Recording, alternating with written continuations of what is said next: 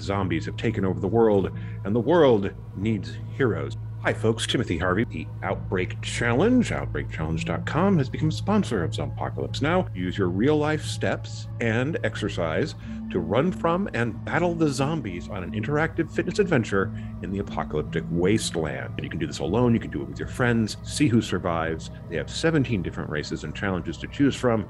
All of them have unique stories and themes. If you survive the challenge, they'll send you a real-life medal. Now, this thing will easily pair with your Fitbit, your Apple Watch, other smart wearables. It is definitely a fun way to stay in shape or get back in shape after the last couple of years. We could probably all use some help with that. Now, if you want to try the Outbreak Challenge for yourself, you can save 15% off by going to their website, OutbreakChallenge.com, pick the race you want, and enter in the code ZOMBIERUN to save 15% off. That's our coupon code ZOMBIERUN. You get as listeners of the show to take advantage of the Outbreak Challenge. Try this out for yourself, see if it works for you. Thanks so much, folks. And now let's get into our episode. Do you fear the zombie uprising? Are you prepared to survive what's coming? If you listen very carefully, you might just make it out alive. This is Zompocalypse Now.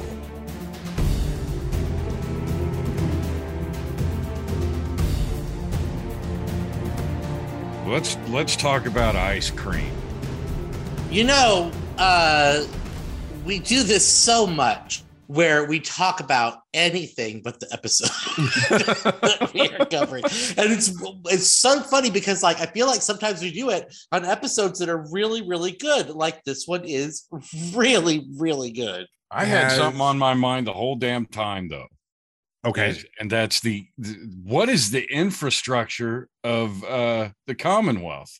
Because I was just thinking about, okay, they've got Rocky Road ice cream in there. It looks like it's got sprinkles on it. Now, 10 years go by, the old-timey sprinkles aren't going to be any good. And so they probably got to make their own sprinkles. Now, did they hire a Korean company to ship them to us? Because there's no curse word sprinkle factory in the Commonwealth. How the hell do they refine sugar? Where does all the milk and cream come from? Curtis got lost. Folks, that's where my head was the whole episode. This is Apocalypse Now, where we ask the tough questions. If you've watched 5 episodes of how it's made, you're going to go, this shit's not possible. But Curtis, you are trying to apply real world logic to a show that has left that behind. I know. Long time ago. You know, yeah. That's why it's closer to the magical world of Harry Potter than it is to actual zombie world. Well, because here's the thing, Curtis. They couldn't make a like what it would essentially be, which would basically be like the 1800s community. Yeah, out of the Commonwealth. Yeah. They have to show that this place, because then like nobody, they'd all be like, oh, curse word. Stop, we can do that. They need to show that it is society just like it was before. And that, my friend, includes sprinkles. Well, it also includes abject poverty, apparently, given the apartment. Duh. I mean, this episode on a second watch, which is what we're doing because Tim lost the other one, just beats you, especially if this is the second time you watched it, beats you over the head with the racism and, you know, like with people like virtue signaling and just blatantly like trying to cover up subtly like hey, it really actually still curse word sucks here. You know. So since I did tell you what show you're listening to, which we presume that you already know. Hi, welcome. If you stumbled across us completely by accident, welcome to the show. I'm Timothy Harvey. And I am Dustin. And I am Curtis. We are discussing, should have looked up the name of the episode. We're close to starting to discuss Right. We are circling around discussing. We're considering the possibility of thinking about the idea of maybe discussing Gun control. the lucky ones. This is episode 12 of season 11 in the year of our Lord. Yeah. It's called the whatever lucky year ones. you're listening to us in. Exactly. Present day. God, I hope I'm dead when you hear this. You know, And you go, that guy's one of my dead. That's sad. biggest pet peeves, and I feel like movies have kind of stopped doing this, is when a movie is like, you know, starts off 1975 and does a whole like cold open of 1975 and then jumps to present day, and it's obviously like 1982. And it's like, why not just say it's the year, or maybe the year before, the year after, and just save us all the pain? Present day, that's curse word. Marky Post. And we all know she's dead. She died in the early 2000s, I think. I don't know. Miss Marky Post. I miss Night Court. So She The had Walking great hair. Dead, everybody. Oh, did you know they're making a Yes. reboot? Yes, there's a reboot with John Larroquette. Yep. No, we are still not talking about The Walking Dead. John Larroquette won 3 Emmys on that show. He's fantastic. Did you ever see the John Larroquette show where he played the night manager of a bus station? No. Yes. Oh, it was so good. I love that show. And my favorite part was that one of the characters was a prostitute who worked out of the bus station. And she was like his main love interest on the show, was this prostitute who hung out in the bus station. I'd probably enjoy that. So The And all Walking of the Dead. fashion that goes along with it. Daryl Chill Mitchell got his start on that show. He was on that show when he had the motorcycle accident that paralyzed him. Who? He plays Wendell on Fear the Walking Dead. Oh, But his first like big thing was the John Larroquette show, where he Oh, played the wow. owner of the Dang. diner. tying it right back in. Night Court, Marky Post to Night Court to John Larroquette to that dude, back to Walking Dead. Now, what was the name of this episode? The Name lucky of ones. The Lucky Ones. And yeah. like Dustin said, there's not a lot there. It's more subtle on the first watch, and it definitely is a lot more. And it's not so much that it's blunt, it's just that it's not sugar coated.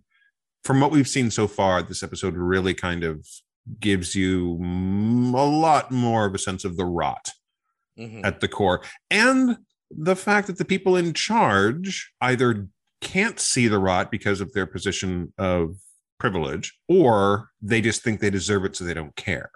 Yes, or it's an intentional sort of thing.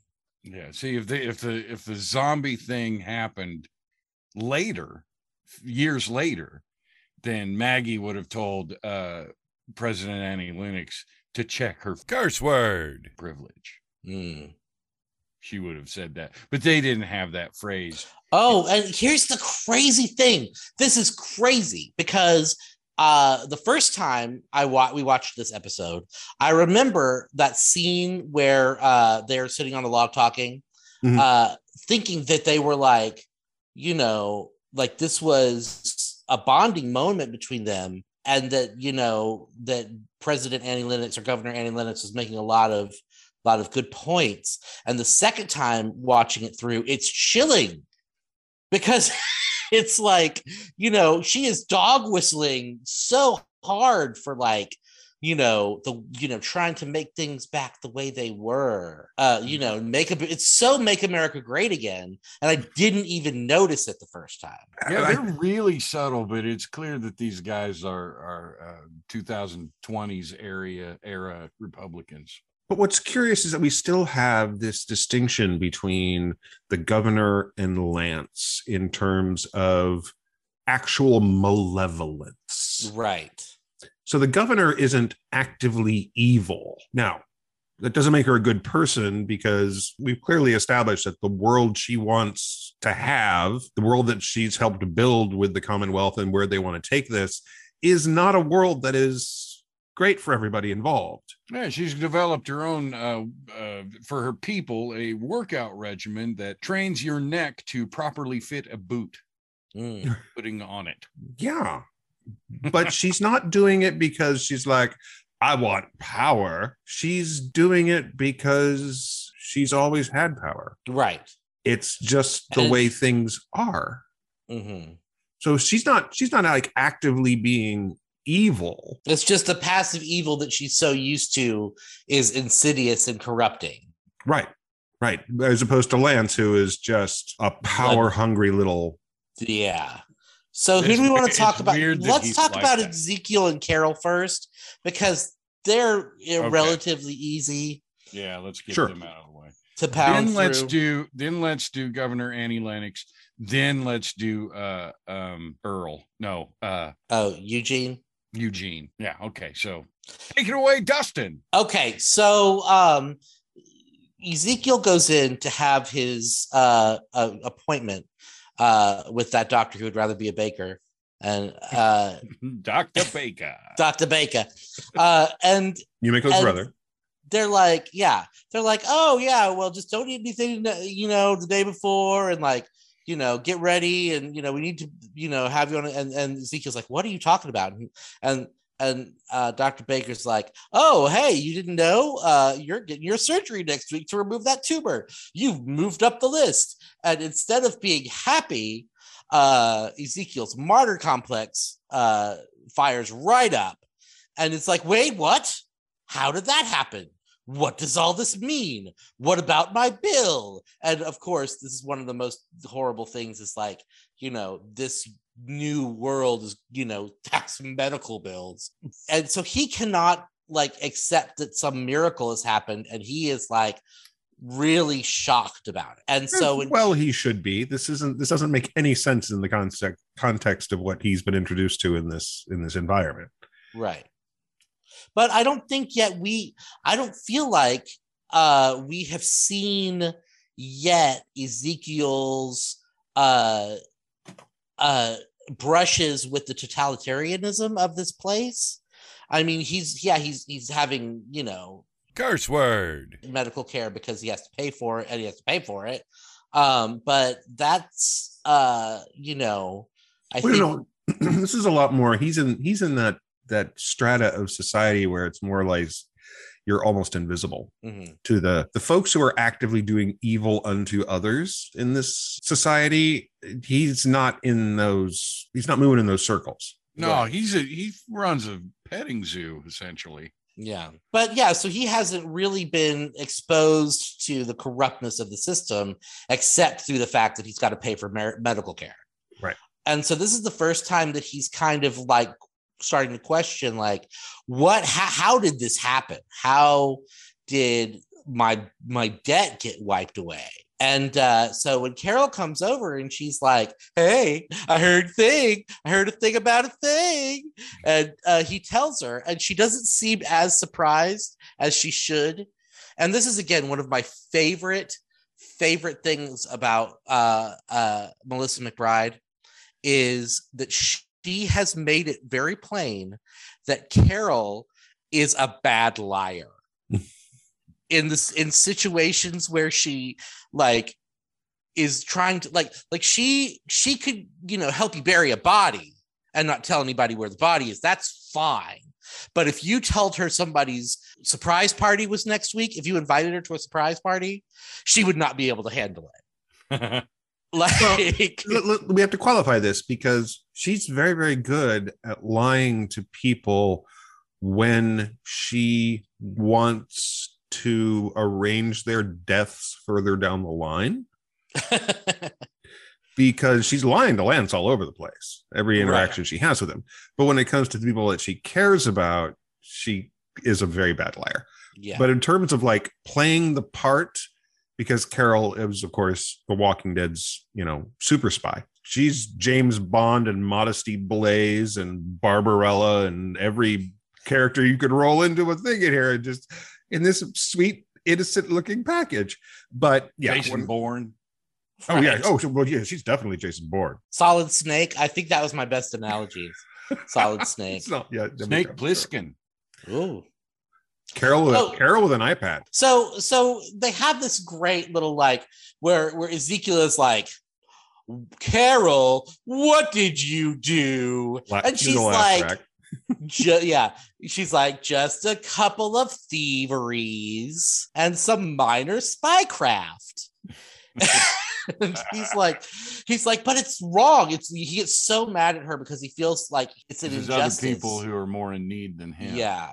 But she has the best response. He goes, why would you do this? And she goes, because I don't want you to die. Right. And I mean, it's the art. You can't really argue with that. Yeah. I mean, you can, but. And the funny thing is that like, you know, this is not some, I mean, yes, she broke into this world with Lance to save Ezekiel's life, but it's not like some, you know, you sold your soul, you've betrayed the person you are, because this has always been who Carol is. She's going to do what she has to do for the people that she loves. And, you know, if that involves a little thievery and some minor spycraft, she'll do that. If it involves murdering you in the face, she will also do that.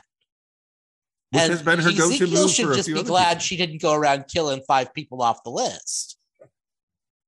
Well, they were going to die anyway. Right. Yeah, she's all about the not my pig, not my farm kind of thing. Yeah, right. And she's I don't see him eating bacon on that show, so apparently they haven't got the pigs worked out yet. Well, I think Ezekiel cooks bacon in this episode. No, he's getting it sausages. Oh, well, still porks. They got porks. So anyway, apparently a processing plant. And she does also say something that is very telling, again, very subtly about this episode. She says, don't you think that Governor Annie Lennox would do the exact same thing if she had to save the life of her idiot son? Like, you don't think that she's going to take advantage of her powers to get her son moved up the list? I just did the same thing for you. What were you saying? Strictly speaking, what Carol's doing is wrong. I mean, it is. I don't even. Well, it is, because she literally has taken advantage of a situation, manipulated a situation to get what she wants for someone else that she cares about over other people. Mm-hmm. Strictly speaking, that is wrong. But needs must. Don't want your friend to die. You do whatever you can to keep him alive. Okay, it's an understandable thing.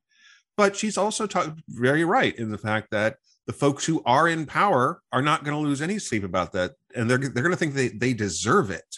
Mm-hmm. Whereas Ezekiel doesn't feel like he deserves it. He feels bad because everybody's so selfless in this show. No, you can't go in there. I have to go. No, you can't go. Well, okay, but curse word conversation again. But the thing is that the Walking Dead cast, this group of people, these characters have self-selected for that. The reason we're following along with these characters is that everybody who doesn't have that mindset is dead already. On the outside of this group. They're dead already, or they've been weeded out by these people because they don't fit with this group of people. This group of people has self-selected for varying degrees of selfless. And that's why they're still together and kind of a family, because everybody else who doesn't fit into this group doesn't stick around or survive.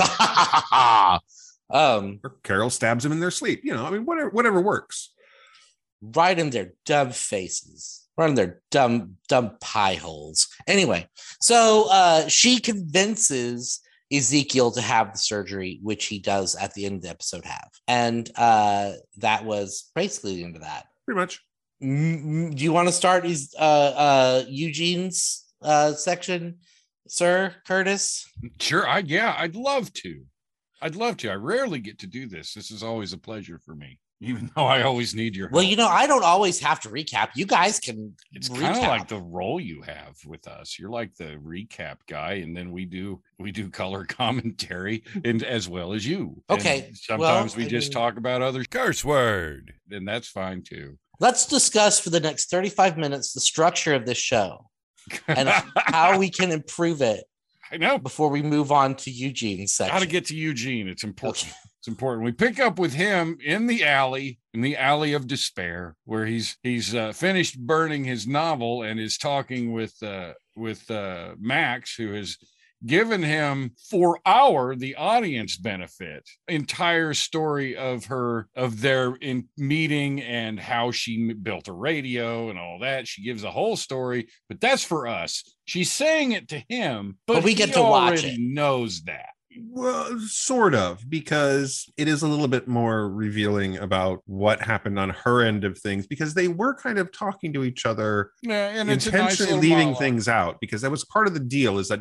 both communities didn't really want them talking to each other. No, her brother was like, there was an illegal transmission, and he steps in and he tells her to curse word. Stop it.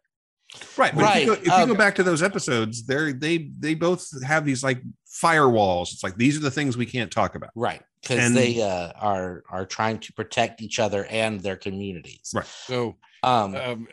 So Eugene's had enough. He's heard enough. He's heartbroken already. He can't be there no more. So he leaves the alley of despair to probably go drink some more. He takes the despair with him. Yeah. He doesn't leave it in the alley. He's like, come on. And despair's like, all right. And they just go true. Yeah, he doesn't leave any behind. Well, a little bit for Max. She's not thrilled about Max has got her own.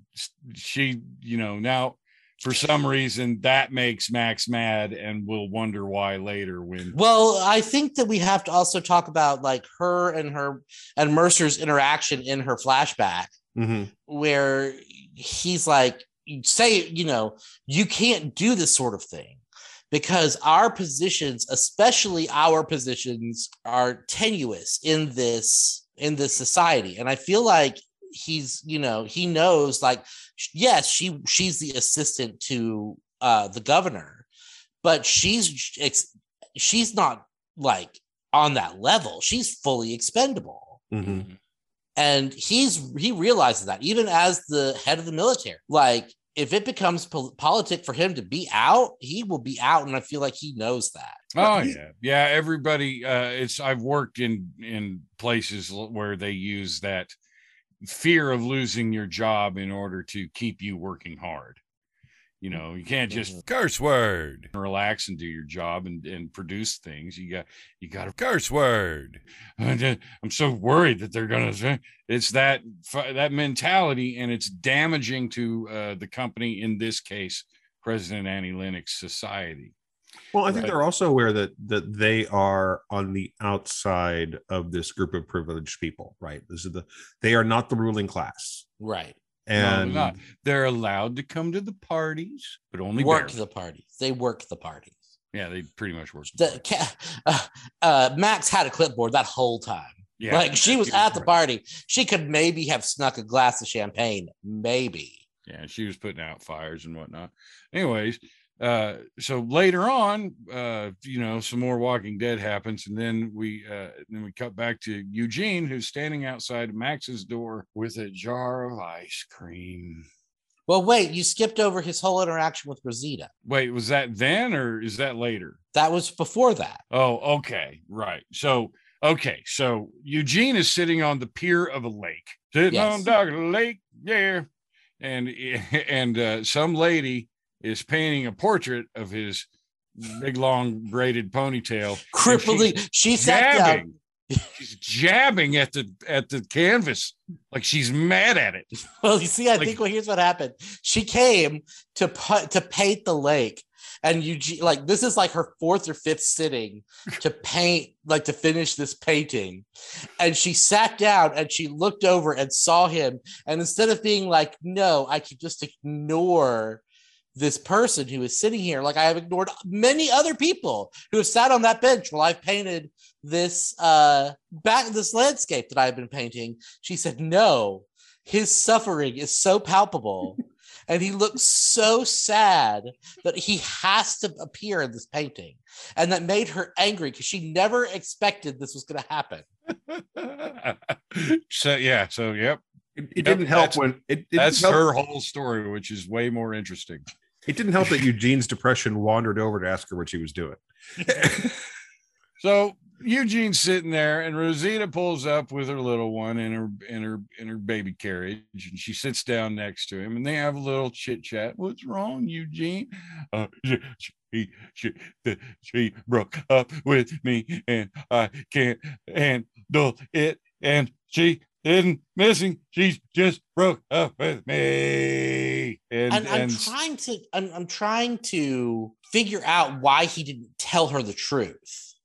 So I had a couple of theories on that. The first is he's embarrassed, and Eugene is certainly someone who, to tell the entirety of that tale about yourself is like humiliating. Yeah, and Eugene, except I think that yeah, probably I could see that, but that's withholding important information from your society. Okay. Like, but I think in this case, it's very fresh. And that's one idea. The other idea is that at this particular point, considering how dangerous he actually knows Lance is, he might be trying to protect her. Because if she knows, then that potentially he's not going to be giving anybody any details about anything from now on. Well, I mean, he's been with Rosita for that. That's his original. Like, he used to watch her in Abraham. Curse word. Like, Yeah.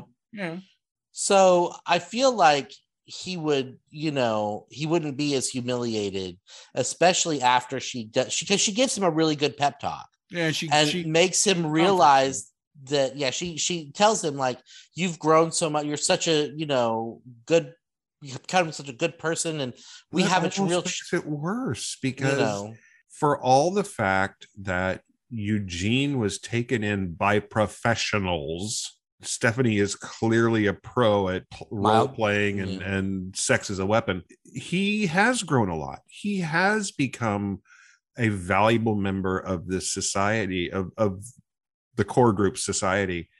He's become a good person, and that almost makes it worse to be taken in by it. Eugene already gives himself more grief than anybody else gives him at this point. So, I mean, that's how those are the two different things that kind of read to me, is that, well, he's biologically wired to have low self-esteem, but he still has the balls to wear a braided rat tail, a long ass braided rat tail that's got like some embellishments in it.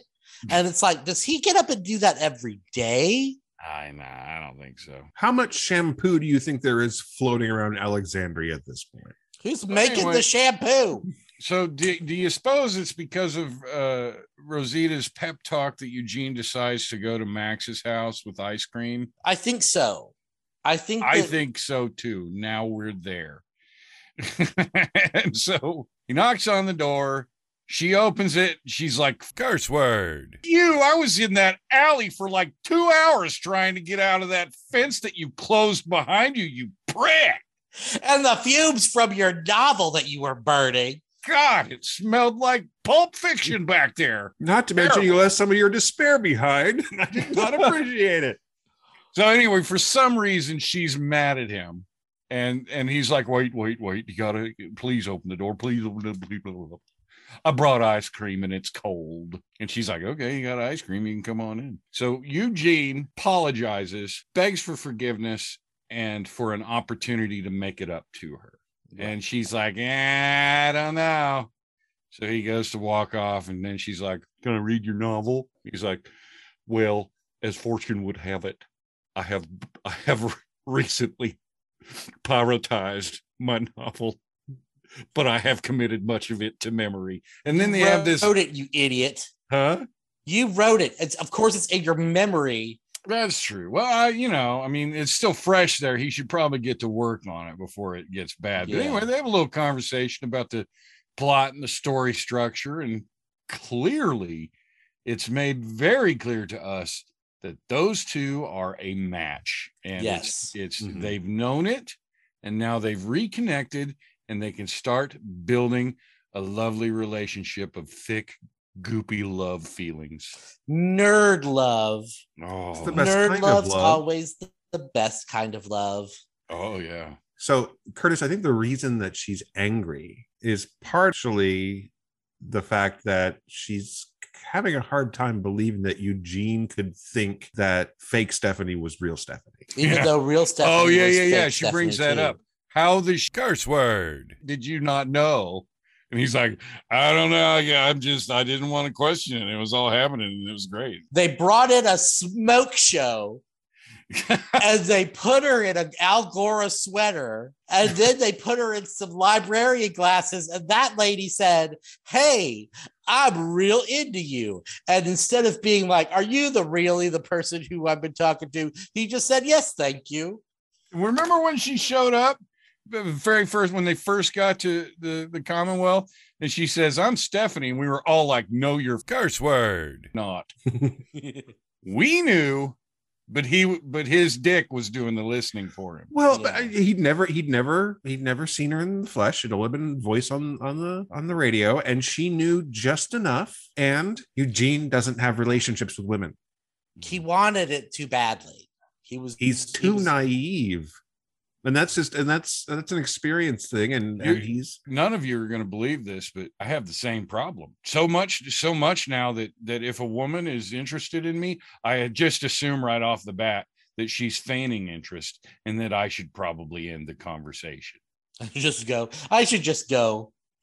there are, I think there's a not insignificant percentage of the relationships I've been in my life that I was in them partially because they were interested in me. And it wasn't because I was just like, when is this going to happen again? Sometimes I talk to catfish for weeks, and I tell my sister I'll be chatting with one of them, and she'll be like, oh, who are you talking to? I was like, oh, this catfish. He says that he's in the military, but he's from Austin and he'll be home in a couple of months.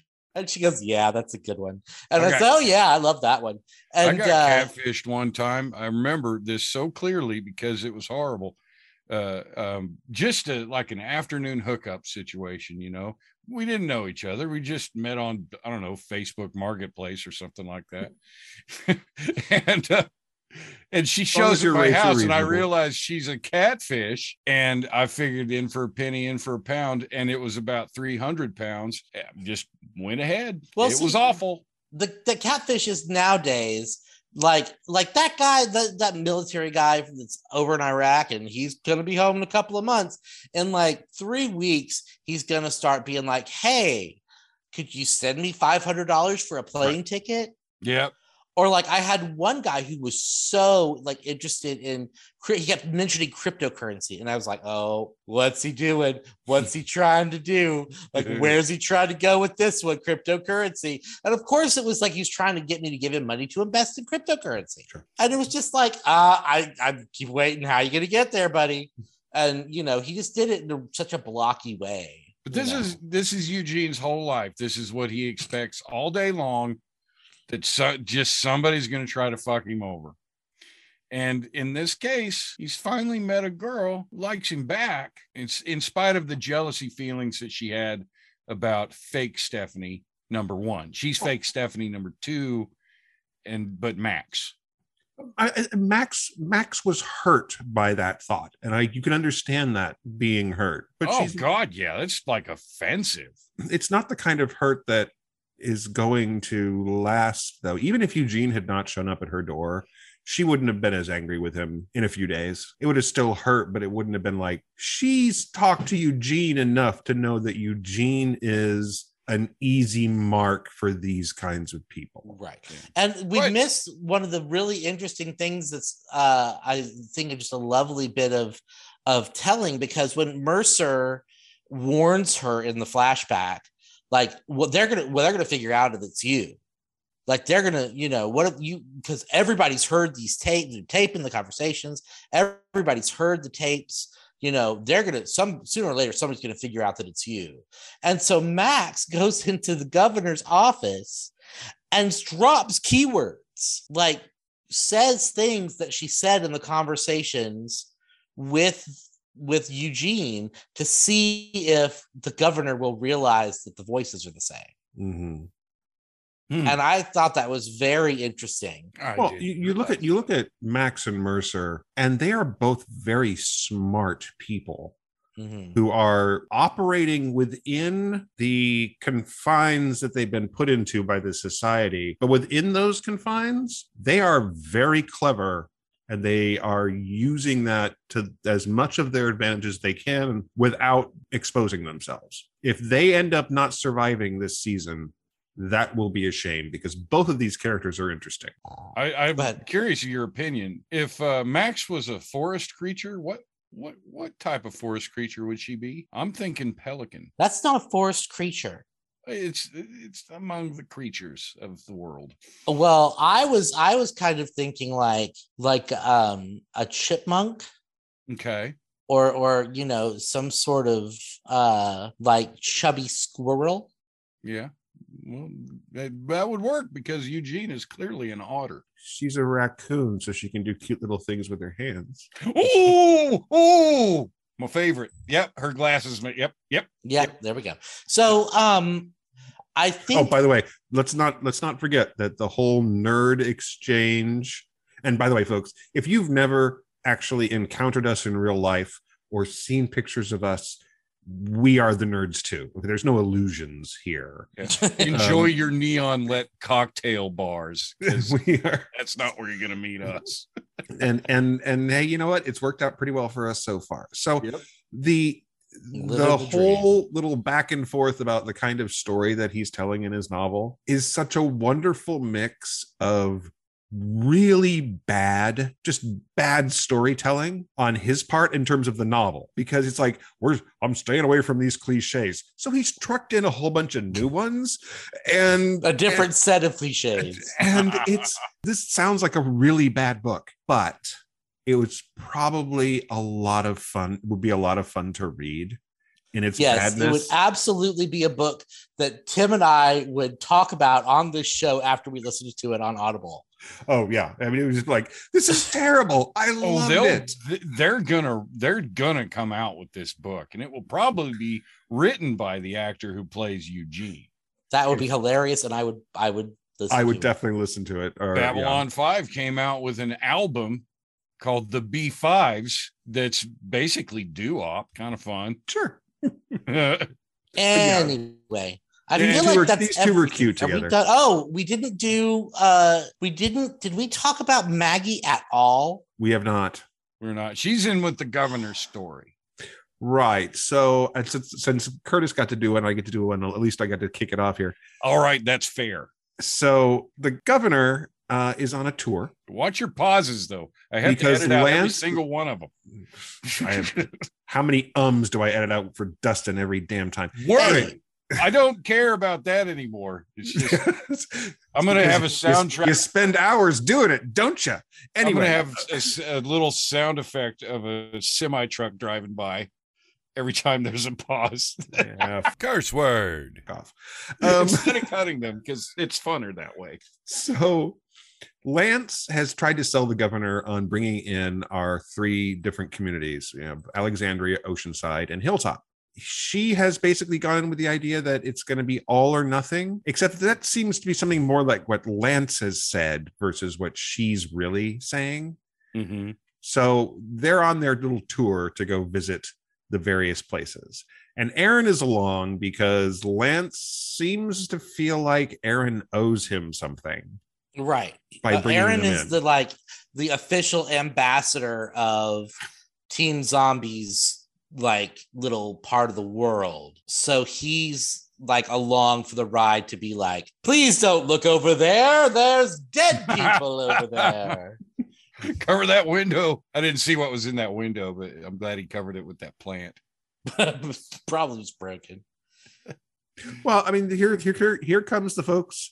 Here comes the folks from the good side of town who have come to visit you in the bad side of town.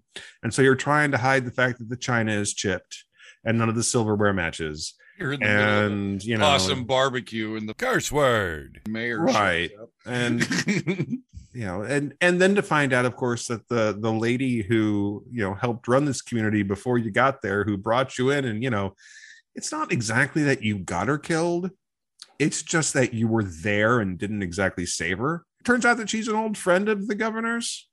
or at least it's certainly Right. an old acquaintance, and it's a little awkward, a little bit. And she doesn't seem like she's hearing all the worst things. Right. Like she's not hearing, we've built this community and we have defended it after attack after attack after attack. She's hearing you've been attacked multiple times. Mm-hmm. And she's not hearing, We built this city on rock and roll. Mr. Right. President Annie Lennox. Right. So she is not a fan of Alexandria almost from the get-go. She doesn't feel it there. And she's already kind of told Lance it's all or nothing, which is silly. She's looking around and you guys don't even have a cake shop. This is bullshit. Right. Where are your sprinkles? Where do you get your sprinkles from? Come on, you guys. You don't even have a sprinkle factory. I'm getting the Curse word. doubt. Yeah. But the next stop is Oceanside, and that lesbian Amazon oasis is right up her alley. It's got an ocean. She can put her feet in and everything. And, everybody's dressed like a little bit like it's a Ren fair. She loves it. Oh, it's going to be like the Caribbean of post-apocalypse. She's going to set it up to where you can get tie-dye t-shirts in stores. Oh, yeah. It's definitely the vacation spot. Yes. For the rich and powerful. Because they know how to make cotton fabric from sheet. Right. They have some issues that they would like addressed first, because they're not willing to play along with the governor's plans unless Maggie agrees. Right. She's like, Curse word. And they were not, I don't even think that they were expecting to go to Hilltop. Right. Like that was not on the agenda because Maggie had already said no. yeah, and Daryl was probably already chatting about it, going, place is kind of a Curse word. hole. I'm just going to warn you right now. I don't know. I don't think Daryl would. No, Daryl understands what Maggie's building there. Daryl doesn't And understands that she can do it.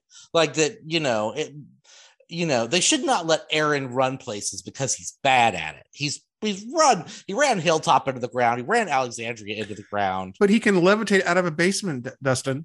True. He has vast sorcerer's powers that have not previously been revealed. So they have to go to Hilltop, even though nobody wants to. And on the way there, they find Maggie and some day players being attacked by walkers in the most convenient spot ever. There's only 5 square miles, and no matter where they are in the United States, The Walking Dead only takes place in 5 square miles. Right. Their clam caravan is going all the way to Hilltop. Right. And so they get sidetracked by some walkers. And so the governor has this great plan to, let's go hunting. And so she and Maggie go off and everybody else pairs off, but we stick with Governor and Maggie. And they have a very interesting conversation about society and what it means to have privilege and how you use that privilege. Yeah, and Maggie is clearly on the side of right in this conversation. Yeah, because of what she says, right? What'd she say, Tam, about how she has people judge? What'd she say about the judging thing? Well, one of the things she says is, you live in a nicer house, you drive a nicer car, you are taking advantage of your position because you have always had that position of privilege. And the governor is like, no, that's not true. Besides, a leader has to project a certain image for her people to follow. And Maggie's like, I don't want my people to follow me because of how the things that I have. I want them to follow me because of the things that I do to help them. And the governor kind of looks at her like, that never occurred to me. Democrats. And, well, and she expresses how hard it keeps her awake at night, worrying about all the things that could go wrong and taking care of all these people, as if that's not every person who is trying to lead a company or what, it doesn't matter what scale it's at. Okay, we all go through that when we're worried about taking care of somebody else, whether it's one person or a dozen people or a million people. You're gonna have sleepless nights if you're not a sociopath. Mm-hmm. Because you are worried about what could happen. And we've been on film shoots where we're worrying about the project. It's all a matter of scale, right? Mm-hmm. And so the idea that it's somehow this big deal that she's like, oh, it causes me to lose sleep. It's like, yeah, and you're not giving up anything by the fact that you don't sleep at night. Right. And it's humanizing in a sense, but it's like, okay, like Maggie's not kept awake at night, like Rick wasn't kept awake at night, like any of these folks aren't. Negan doesn't sleep some nights. Come on. Right. Some of the things that the governor kept saying were so like dog whistles to like, that can't we make things the way they used to be, and we can build society back to when it was a good society and stuff like that. We can make things so good there are GameStops again. No, that's Lance later. Lance, yeah. Lance comes up and just like totally ruins it later. So, and in a way, I feel like if it wasn't so unsettling, some of the things that the governor was saying, I get the sense that they were maybe starting to see eye to eye a little bit. And maybe like if some of the things that didn't happen or that happened in the episode didn't happen, Maggie would have agreed to a limited partnership because I feel like at the, because there are some things that, so anyway, they get back to the compound, and that one woman who was a savior, who's been in the background of like episodes since season 4 of the show, suddenly has lines, and she's like, all these Commonwealth folks have just showed up and they're doing just great. Now we're getting stuff, and they're gonna fix the wall. And somebody said they brought a porta potty, and she's just so excited. They've got sprinkles. Yeah, they've got sprinkles. And Lydia's there, and she pipes up and she's like, "Let's all go to the Commonwealth and become housewives and have bake apple cobblers." And Maggie's like, I don't know. And they're like, are you crazy? Are you crazy? This is such a good opportunity. Why are you even considering passing it up? And they know how to make xanthan gum, Maggie. Yeah. Xanthan gum. I think at that point, Maggie was probably thinking maybe this isn't such a bad idea, because everybody maybe not thinking that maybe still thinking it's a bad idea, but thinking that this is what my people want. Yeah, but she knows she's being catfished deep down. Well, Lance seals the deal with that because he comes over and tries to be all charming. But in that way, because I don't think Lance understands like the things that he says are awful. The things he says, he's got experience with those working on people in the Commonwealth. He's operating from a playbook. It's the one that's worked for him so far. And it's when you're talking to folks like the governor, that's that audience. Mm-hmm. Maggie's not that audience. He's playing the wrong script to the wrong crowd. I don't think he would have recognized his mistake. Like he would not have, because that's the only playbook he knows. Right. He doesn't have a way to adjust for Maggie, because he's like, he comes up to her and basically is like, come on, your place is shit and you're falling apart. And then essentially it's like, think of all the ways that, again, he starts in on we can make things the way that they were again. But the world he describes is kind of douchey. Well, think about the world the world before for Maggie was not the world he's describing. It was the farm with her father, with her sisters, with a very different experience. Mm-hmm. And everything is gone. All of that is gone.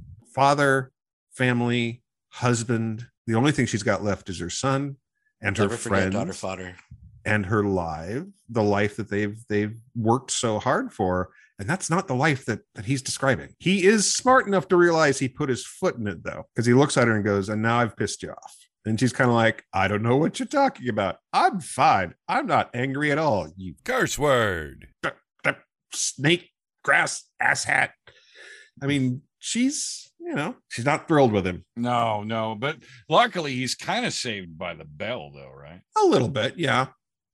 I believe if he would have kept talking and they hadn't been interrupted, that there would have been a come to Jesus talk from Maggie that we'd be talking about right now instead. Well, but I think maybe that's just, she always had a bad feeling about this. And, there have been some things that happened today that have kind of like shook that bad feeling, like maybe tilted it towards maybe I'm just being paranoid. And then Lance comes in and just, starts that ticker back the other direction. And I don't think she would have had it, like, if the conversation had continued, I don't think they would have had to come to Jesus. But because she hadn't experienced the things, she hadn't seen the things she's about to see. Because I think that her walking out and seeing having the soldiers come and just like mow down all those walkers, and then seeing, just the how they didn't get killed during that altercation. Oh, the power of the script. Yes. Yeah. The power of the script protected them. And that's the only thing that did, because that's not how bullets work. You didn't hear it, but Maggie said it was kind of lost in the squishy sounds of zombies getting stabbed, but she was like, shields up. Yes. That's that Star Trek Walking Dead crossover we've been waiting for. We need it so badly. So Nick Martin Green can come back. Yeah. You look awfully familiar. Like, I don't know what you're talking about. So when the time comes, Maggie's like, you know what? I don't think we're gonna. Yeah. And, I feel bad for Lance because this is, I think, like just another tick in his villain origin story. Like, people are not listening to me. Doesn't everyone know I'm smarter than they are? He's crossed that line long before. He's had his own agenda for a while. Before our folks even arrived here, Lance was already scheming about power. So I think we've had his villain origin story take place off camera. I'm surprised we have yet to have the flashback yet to show Lance before the apocalypse and how he started off all idealistic and had all his hopes and dreams crushed, and he became a cruel power player in the echelons of middle government. But the fact that Maggie's like, no thanks, doesn't stop some of her people from going with them. Including that one savior lady who has been in the background of scenes since about season 4 and has only really started having lines now, so that when she leaves, we're like, oh no, it's that lady. That lady's going. She's always been here. What's her name? I don't remember, but she's always in the background, like the sweater lady from the Fear the Walking Dead. But Lance is not taking it well. Right. So Lance goes out into the woods. Jesus, man. He goes out in the woods and demonstrates the fact that Lance is not just a manipulator running his own little secret police thing going on with Spy Master Stephanie. We don't know that yet. Oh, we know. Oh, no, never mind. Yes, we do. Yep. And he turns out to not be too bad of a shot. He's an impossible shot. Those shots cannot be made with a gun that size. I'm sorry. I know a little bit about guns. Pretty good with them. I don't care how many rounds you put through one. You're not going to go 4 for 4 on headshots from that distance. Never. Look, are the number of headshots that are actual effective headshots in this show has always been ludicrously high. Oh, yeah. And that's where they get the sprinkles. Wait. Are you saying that they have all the oses? They have sucrose. You know how in a video game, dextrose and fructose, all in a building. You know how in a video game, sometimes back in the good old days, you would shoot an enemy and like coins would come out. Where the sprinkles come from? Yeah, that's okay. What sprinkles are in world. Like when you get a headshot on a walker, you get sprinkles. Mm-hmm. That, you know what? I think I figured it out. I think that the Commonwealth is actually located in Hershey, Pennsylvania, because you guarantee you can get a Mars bar anywhere in the Commonwealth, a fresh, delicious Mars bar. It's entirely possible. Doesn't not that wouldn't rule it out. And at 3:00 every day, the sluices open and the M&Ms come. Don't be in the streets when the M&Ms come, children. you will be carried away by the M&Ms. It's a tsunami of sprinkles and M&Ms. Oh dear. Yeah. Well, so basically, the episode ends with Aaron coming across Lance. He's like, "Lance, you okay?" And Lance is like, "Oh, I'm fine. I'm just Biffy." And here, let's do the scene, Tim. I'll be Aaron. Are you okay, buddy? Doing good? Oh, I'm fine. I'm fine. I'm fine. Fine. I'm fine. Okay. I said I'm fine. Bye, buddy. I'm fine. I'm fine, damn it. Yeah, he's not fine, but we knew that. We knew that Lance was bad news. Remember that scene in Pink Floyd's The Wall when they're doing there's a shot where the protagonist or whatever, the star of the movie, looks up and he's got this maniacal look of Curse word. crazed delight on his face while he's sitting in the middle of this room that he's arranged in. That, you guys remember this movie? I don't think I've ever seen The Wall. Curse word. Well, there goes my analogy. Anyway, Lance kind of gives him that look. He turns around and he's just like maniacal. You can see. Oh yeah, it's the kind of big happy smile that, generally speaking, you see that you're picking up your kids and you're walking away very fast. You're checking for where your wallet is. You're making sure they're not following you home. Yeah, it's a very angry man who's making that smile. Yeah, he's got a lot of anger issues. Well, his plans Daryl have worked gone his awry. out. He's fine. He's perfectly fine. He's fine. Lance will be fine. Everything's going to be okay. He'll get over it. right. Why Daryl's okay? Will. Because he lacks ambition. He's just trying to figure stuff out. He's just not looking to run. Curse word. He's raising 2 kids that he didn't expect to have on a policeman's salary. I still want to see the alternate universe where Daryl gets his hair cut and he becomes a young Republican, because how much of Daryl's character is tied into his hair at this point? He's gonna I can't even go into how much of a mistake that was anymore. I can't think about it anymore. Folks, if you have not heard the previous episode where we do go into that, Dustin breaks it down rather nicely there. And I'm not going to do it again. So go back and listen. By all rights, Daryl should be constantly covered in lice powder, just head to toe. Just once again, your reminder that everyone in the Walking Dead universe has noses that don't work anymore because everybody stinks. Yeah, I'm sure when they go to President Annie Lennox's house, they're like, this house smells the least like ass of any house that I've been in 10 years. I cannot smell more than 5% ass in this house. Their olfactory senses have become so acute. Mm-hmm. You know, I have a confession to make. I enjoy the scent of skunk stink. I do too. Not like right up close, but when you're driving down the road and you smell it and you're like, oh, there he is. Yeah, it smells good. I do not. And that was before I enjoyed weed, because that can have a very similar odor. The other day I hit one in my car and oh no, I enjoyed that smell. And this, folks, is what you can count on from us every episode. Yes, Dustin, he was hit by a car. He's a skunk. They're fragile. Oh no.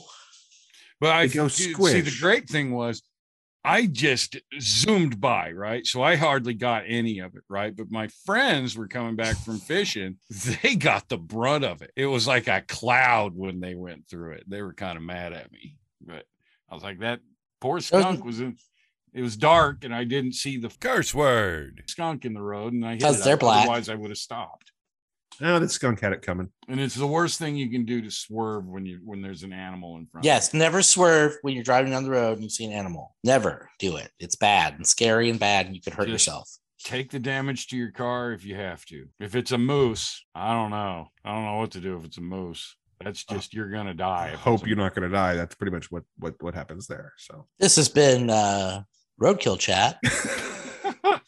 Thank you again, for joining us. This deep, insightful commentary that you will find from us on every episode of Zompocalypse now. And you know what? You guys. They can also find all of our unedited material if they join our Patreon page, where we post our unedited, diatribe-filled, rant and rabbit chasing edition of this show. Oh, so much of this stuff I is thought about that. I'm not entirely sure that's a benefit. Well, that's not for us to decide, Curtis. That's right. That's for our listeners to decide for themselves. It's the last couple episodes. Here's what you're going to get for your Patreonage. You're going to get some extra time because it won't be as compact, and you're just going to get extra time because I left all the racist stuff that Tim says in it anyway. It's terribly racist in those. I'm not. He Folks. thinks he's not I'm because not. he joined a club. And, He joined a club. Oh my. Yeah. So friends are all pissing in his ear about it. go to patreon.com, look up Zompocalypse Now, the very name of this podcast, and you will find us there. You can see all our different levels, decide what you would like to take advantage of to get the things you want from the various perks we offer. Hey, we'd appreciate it if you guys do that. If you don't have the money, we all know that sometimes you don't have the money. You have the money. It's $1 for Curse word. sake. We've all been there, though. So if you could leave us a rating or a comment on whatever the podcast platform of your choice is, ratings do help. It helps people find the show. That's how the algorithm works. It's a cool thing. You can take advantage of that. Here's what I think we should do instead of the unedited. I think we should do another podcast only for the Patreon ones that review the podcast that we just did. A review. No, we could start at the very first one. We could start at our very first podcast and listen to it, and then you know what? There could be something to the retrospective review of our early stuff. We'll have to put that idea aside and come back. Maybe we should read some of our old articles into podcast form. Oh, hey, considering that most of them are written like conversations, we could do that because they're basically scripts. And you just have me going, Abe saved the day. Hashtag. I love us, you guys. Pretty much. Well, we hope that you've enjoyed loving us too. And or at least tolerated us for this episode. If you are not checking out the Outbreak Challenge, they are the sponsor of the show. And we did a race and we got medals and it was cool. And you should check that out. It's a fun way to stay a little bit healthier, maybe get back in shape, maybe lose some weight, at least keeping yourself moving. It's a good thing to do anyway. And check them out. It's pretty cool. So outbreakchallenge.com, use the code ZOMBIERUN to save 15% off your first race. And we did a race and we're probably going to do another one. Get it all lined up, but yeah, check that out. Yeah, let's wait for the hottest month to do another. I know. Well, sweat the weight off, right? All right, folks, we appreciate you guys listening. Thank you, Dustin. Thank you, Curtis. Thank you, Dustin. Thank you, Tim. Thank you, Tim. It was right. Tim's birthday this week. Yes. You have no idea what week this is, though, because we don't say. And it's not the week of the show. It's not the week it's coming out either. Not even. Not even close. No. Yep. So we promise that if you subscribe to our Patreon, we'll start putting these out at a reasonable rate. We have a plan to actually get back to something. Dustin and I, for a while, did pretty well with actually recording on Sunday nights and then having the episode out by like Wednesday or Thursday. And it was the episode that was brand new that Sunday. So, but the world gets in the way sometimes and everybody experiences that. We're catching up. We're getting our way there. Curtis has been really helping out with the editing. And so we're getting closer to where we want to be with that. And we hope that you guys have enjoyed what we've done so far and are going to stick around for when things are a lot more, timely So, because we've got a lot of other stuff besides the zombie stuff, the Walking Dead world that we'd like to be watching and talking about too. So yeah, it's Pride Month. We have to do Pride Month stuff. It's where we live. It's Pride Month. I don't know what month Pride Month. Well, is. June is national. Like that's it's anyway. Pride. It's international. June is Pride Month. So definitely join us for our next episode, wherever that may be in your personal timeline. We hope that you have enjoyed this one, and we hope that you'll join us then on our next episode of Zompocalypse Now. Curse word.